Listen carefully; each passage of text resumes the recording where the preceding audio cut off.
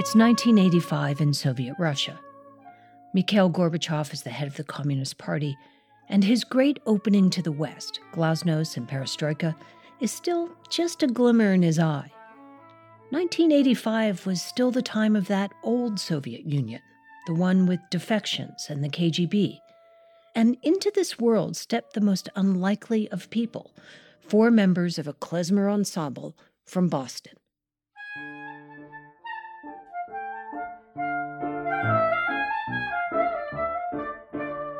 Klezmer is a kind of Jewish folk music.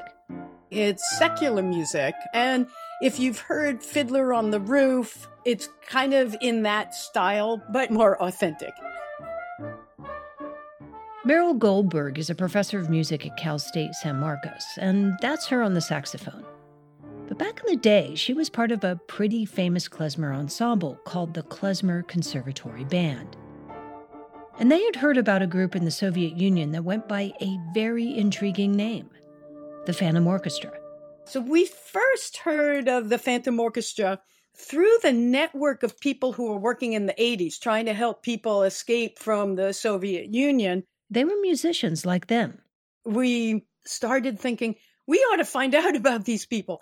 These musicians were known as refuseniks because they wanted to leave the Soviet Union, but the authorities refused to give them permission. They were called the Phantom Orchestra because they really had to play somewhat in secret, right? So if they had gone out and decided, we're going to play in the park, they would have been picked up and arrested. Most of them had already been either imprisoned or beat up or had a lot of issues already.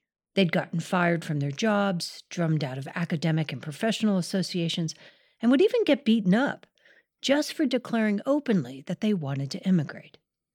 So when the opportunity of actually going to the Soviet Union presented itself, it all struck a chord with Meryl and her friends in the klezmer group. My friend Hank Snetsky, who is a wonderful musician and teaches at New England Conservatory of Music, where I was a student. And he approached her with this crazy idea. The actual ask was to go over to the Soviet Union in secret, essentially, and meet with refuseniks, mostly, focus in on the Phantom Orchestra members, and to find out information about what they were doing, who they were, how they wanted their stories to get out. They were 4 simple musicians from Boston, a saxophonist, a singer, a guitarist, an accordion player, and they were going to go toe-to-toe with one of the world's largest secret police forces. So when he asked me, my first reaction, I think, was, that sounds crazy cool. I'm in. I'm Dina Temple-Raston, and this is Click Here, a podcast about all things cyber and intelligence. Today, at a time when Russian President Vladimir Putin is attempting to redraw the Iron Curtain, we're going to take you back behind it with a story about a very different kind of code than the zeros and ones we usually talk about. This code was made of music, and it was used to smuggle distant messages in and out of the Soviet Union. I remember thinking, we're musicians. Just creating a code in music would be the easiest way to go about this. Meryl will play us out.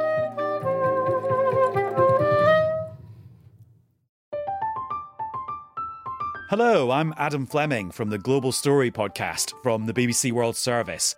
We are looking at Lina Khan, the face of the US government's battle to regulate big tech. She's already redefined the way we talk about monopolies. Now she's taking on the likes of Amazon and Meta. But who is she, and will she win? The Global Story brings you fresh takes and smart perspectives from BBC journalists around the world. Find us wherever you get your BBC podcasts. Politics has never been stranger or more online, which is why the politics team at Wired is making a new show, Wired Politics Lab. It's all about how to navigate the endless stream of news and information and what to look out for. Each week on the show, we'll dig into far-right platforms, AI chatbots, influencer campaigns, and so much more. Wired Politics Lab launches Thursday, April 11th. Follow the show wherever you get your podcasts. It's no small thing deciding to travel to the Soviet Union in the 1980s to secretly help people escape. even if you were a trained spy, much less a musician from Boston. And you'd think their professions might actually be a liability, but in a weird way, it became a strength. It was the perfect cover story, an innocent-looking cultural exchange. We're just some American musicians trying to bridge the cultural divide. In the 80s at that time, the more publicity a refusnik or dissident had, the more protection they would have from being imprisoned or beaten up or whatever would happen to them. But if the West knew about them, they had a better shot at getting out. So coding music to sneak out messages and details about people who are trying to escape wasn't a completely new idea. Meryl and her friends had a model, Josephine Baker.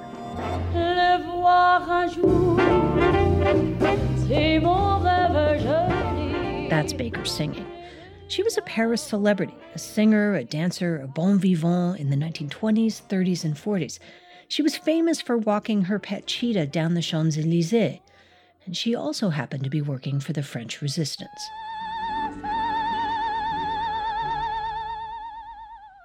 She'd sing at parties, chat up important people, and then pass along what she'd learned to the Allies. Her dispatches were the stuff of legend. She'd learn details about German troop movements or supply lines, and then smuggle the information out to the Allies by writing messages in invisible ink. She wrote on sheet music between the notes. In the 1980s, when Meryl was trying to work out how to bring coded messages into the Soviet Union, she went a step further. Her code was embedded in the music itself. I studied music in school, so I assumed she must have created something from the staff. Those 5 lines and 4 spaces that are the basis of musical notation are represented by letters. The 5 lines are E, G, B, D, and F. And the 4 spaces represent the notes F, A, C, E. Except that wouldn't get you the whole alphabet. You know, with the regular notes, you only have A through G. So then you have the problem of 26 letters with, only 8 notes. Although what I did without giving it away was I created a situation using chromatics. Chromatics, the 12 half steps when you play the black and white keys on a piano.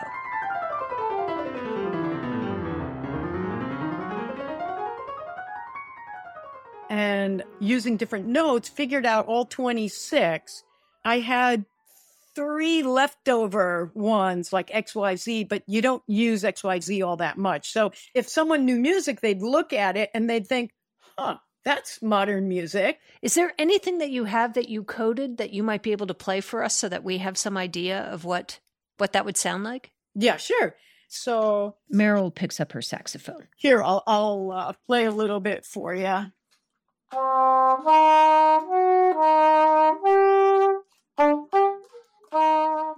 Believe it or not, there's actually the name of a dissident coded in those notes.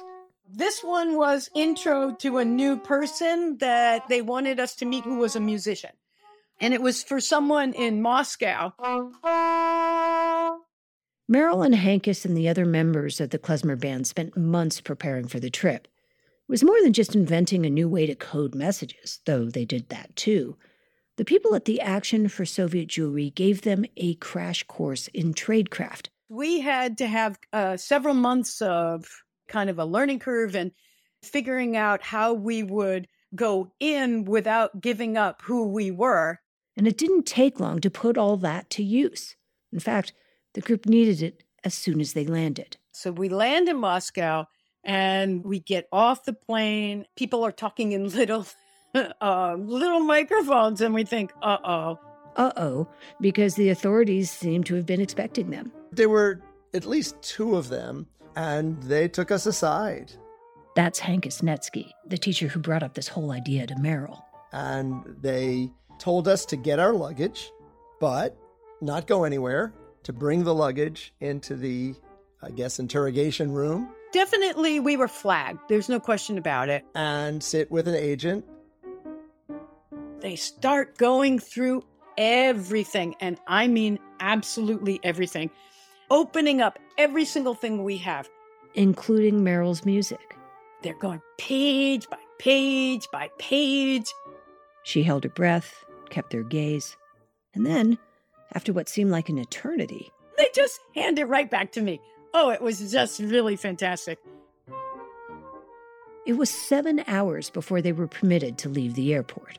There was one guy who spoke only in Russian and banged his fist on the table the entire time. When they were finally allowed to go, they had this sense that while the first hurdle was behind them, what lay ahead would be much harder. The Phantom Orchestra was based in Tbilisi, Georgia, which was still a Soviet republic at the time. The mission Merrill and Hankis and their friends had chosen to accept involved trying to meet up with 4 of its members. 2 were from a well-known family of Jewish dissidents, Grigory and Isai Goldstein, and the other 2 were calling for Georgian independence, Tengiz and Eduard Gudava, both of whom had been sentenced to years of hard labor for their activism. All 4 were considered enemies of the state, which meant they were definitely being watched and their phones were tapped.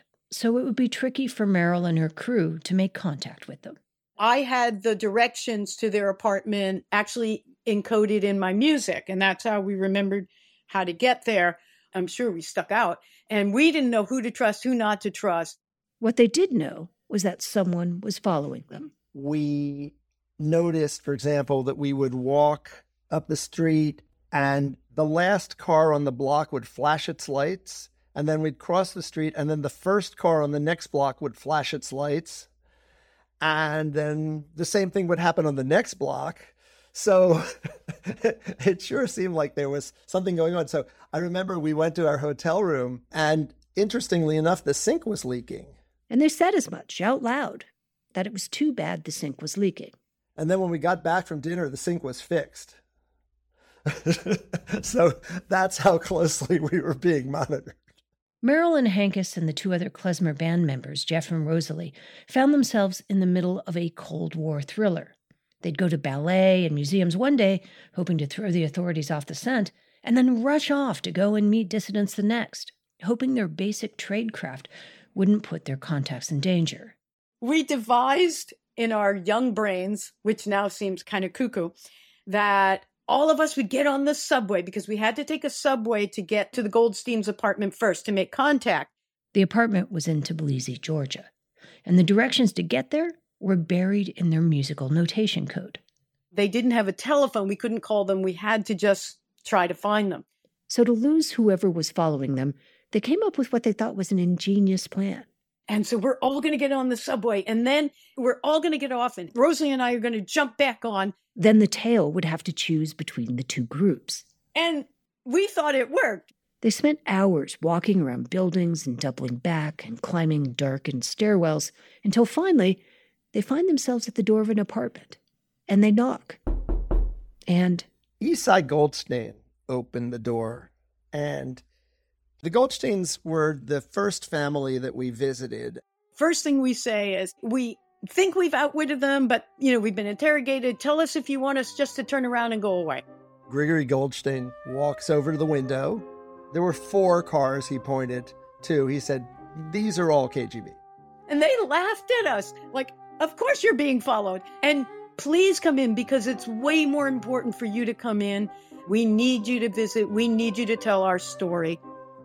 When we come back, a secret concert with a Phantom Orchestra.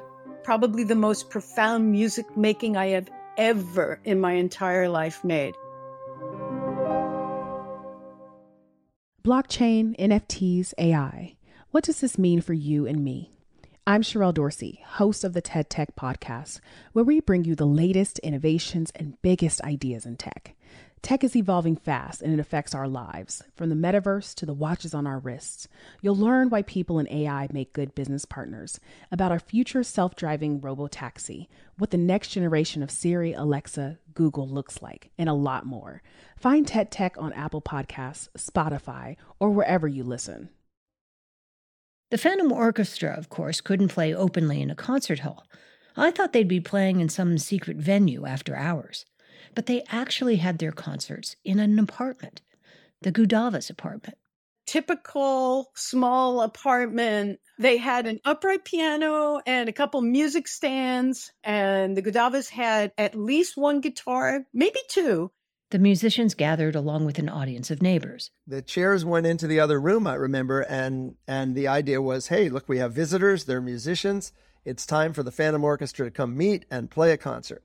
In the room, there was a palpable mix of excitement and a little fear. It wasn't about playing music with the Phantom Orchestra that frightened them. They were all pros at that. It was about what might follow, the consequences of an impromptu concert with a room full of dissidents. And I think making music in and of itself is not such a big deal.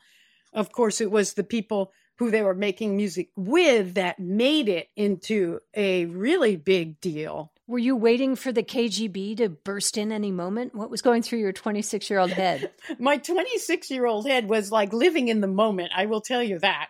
Meryl and Hankus remember the whole evening as if it were yesterday. I do remember just being transported, that it was this feeling perhaps of amazement, of relief, of immediate camaraderie. There was klezmer music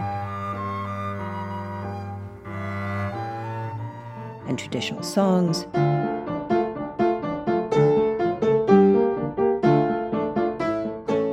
And then this moment when everything seemed to come together with the standard that everyone loved.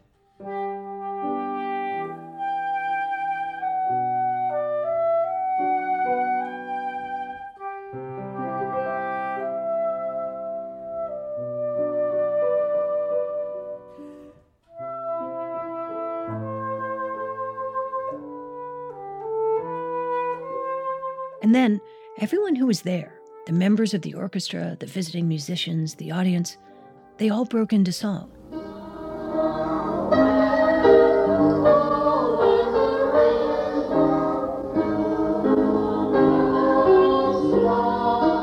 What you're hearing now is actually a Phantom Orchestra recording.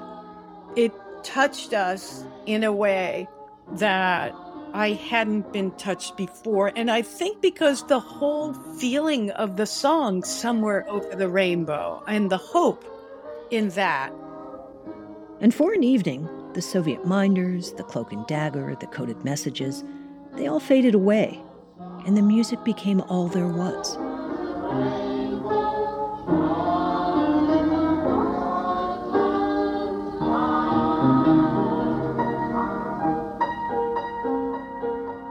For the people there who had so much courage, and, were constantly battling, whatever was going to happen to them for their activism, playing music was the time when in their brains they could be totally 100% free.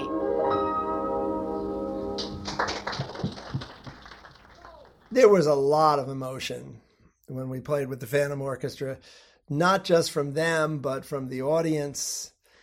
And we were really floating when we left that room that night.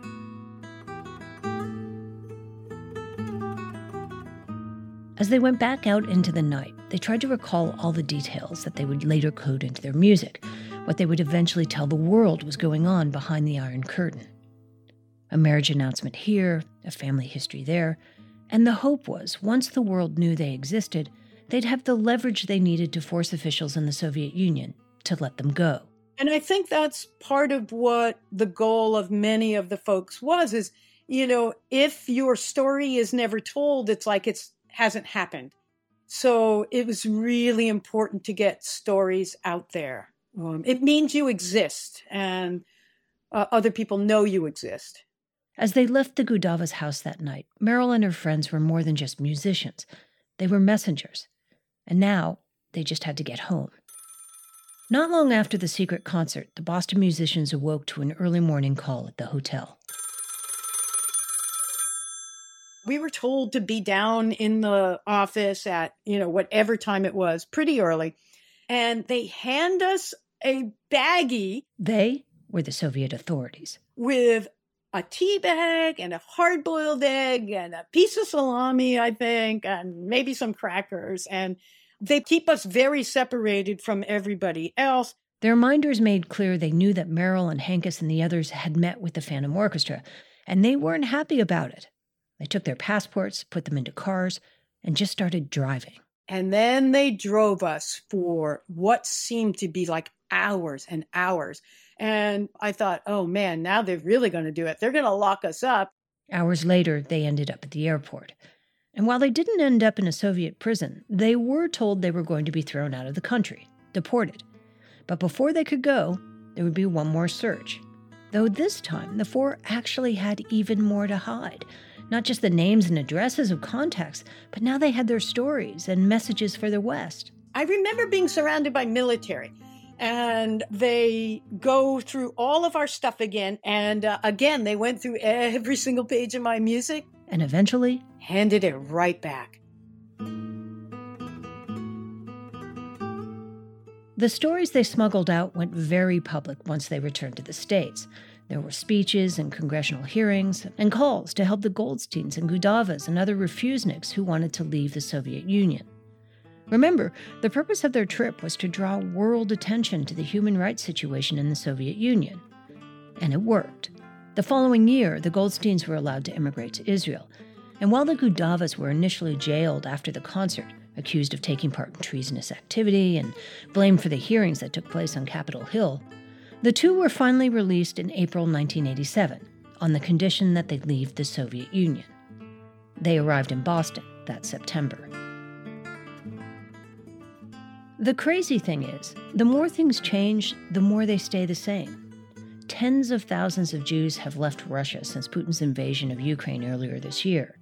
And now, Moscow is moving to close a nonprofit organization that helps them immigrate to Israel. It's called the Jewish Agency for Israel, and it's operated in Russia since 1989. This is Click Here. 514. So there are lots of hands-on projects at DefCon, the hacker conference held this year at Caesars Forum.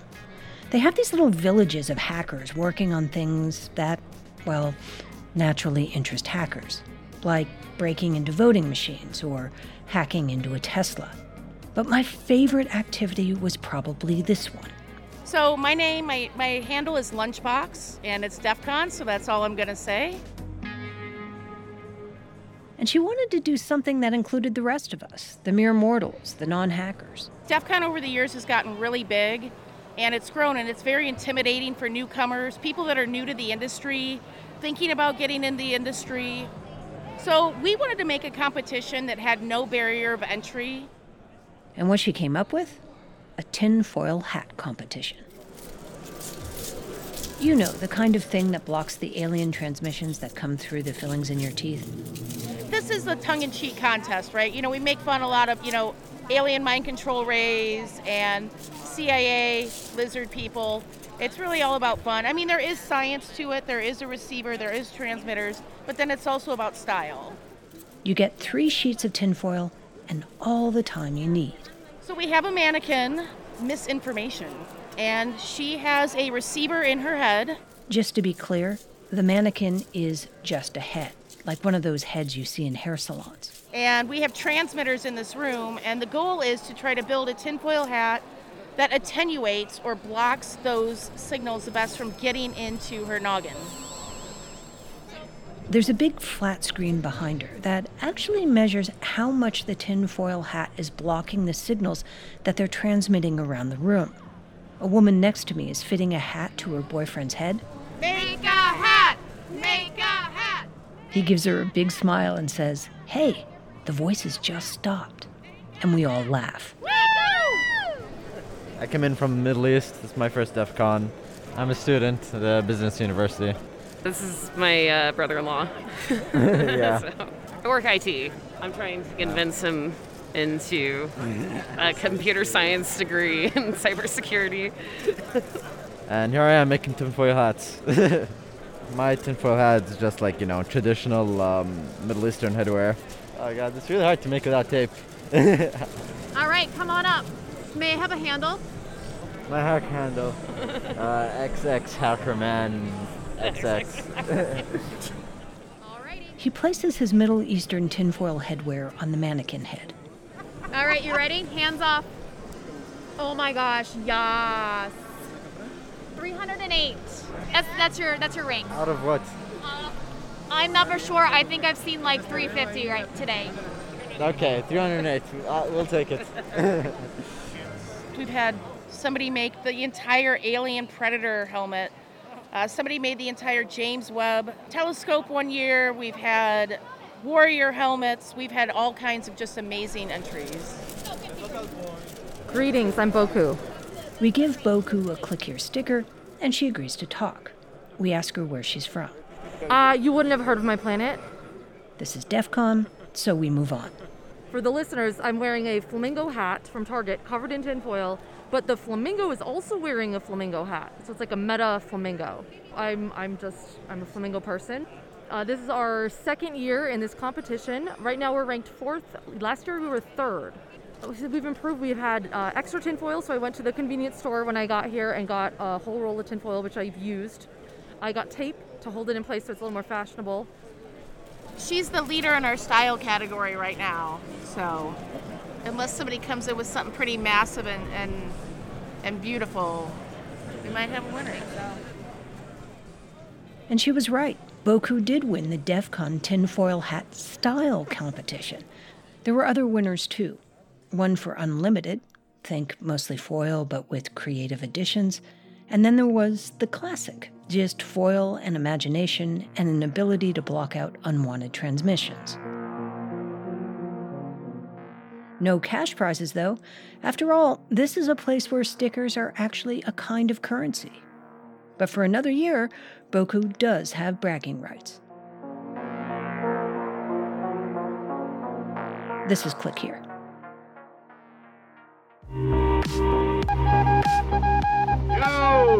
On the mark!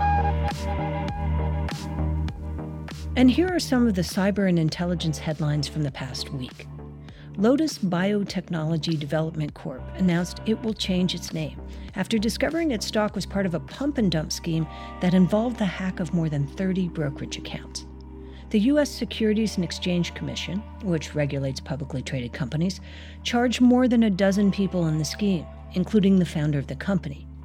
The SEC said 2 overlapping groups of Canadian, U.S., and British citizens were able to generate more than $1 million in illicit proceeds from the operation.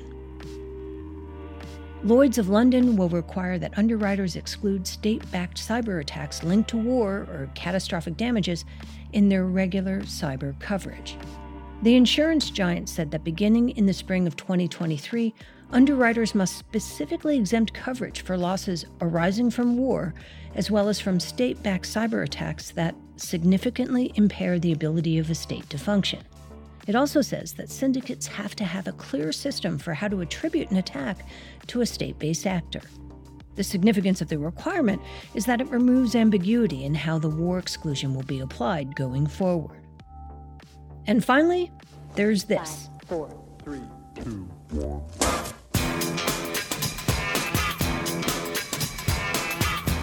I'm sure you heard Janet Jackson's Rhythm Nation appears to have a power no one expected.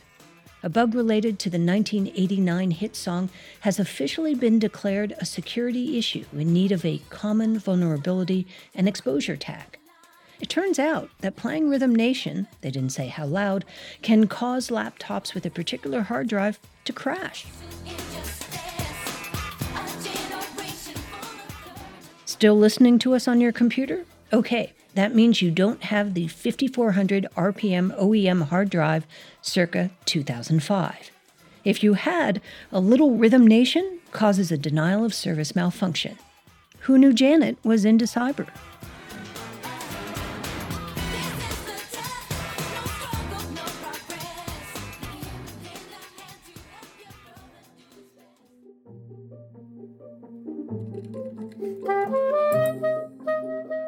Click Here is a production of the Record by Recorded Future. I'm Dina Temple-Raston, your host, writer, and executive producer. Sean Powers is our senior producer and marketing director, and Will Jarvis is our producer and helps with the writing. Karen Duffin and Lou Olkowski are our editors, Darren Ankrum is our fact-checker, Ben Livingston composes our theme, and Kendra Hanna is our intern. A very special thanks to Meryl Goldberg, Hank Snetsky, Rosalie Jarrett, Jeff Warshauer, and Phyllis Irwin. They provided every piece of music you heard on our show today. We have a little video of them on the Record news site.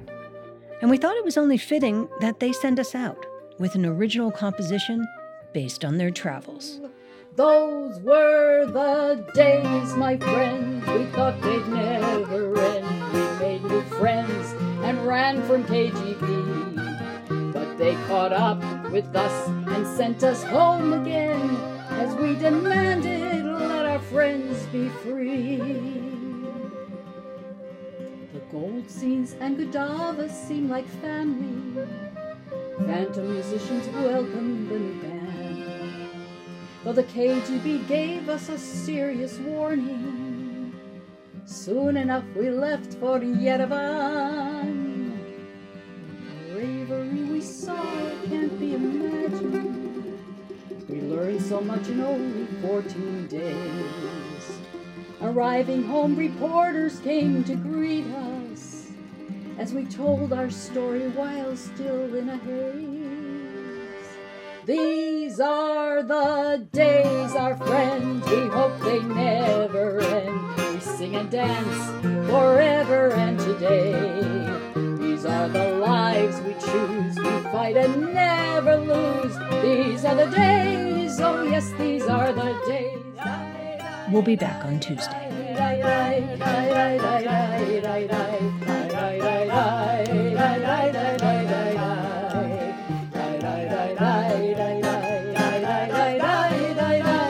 These are the days, oh yes, these are the days. Mazel tov. Mazel tov.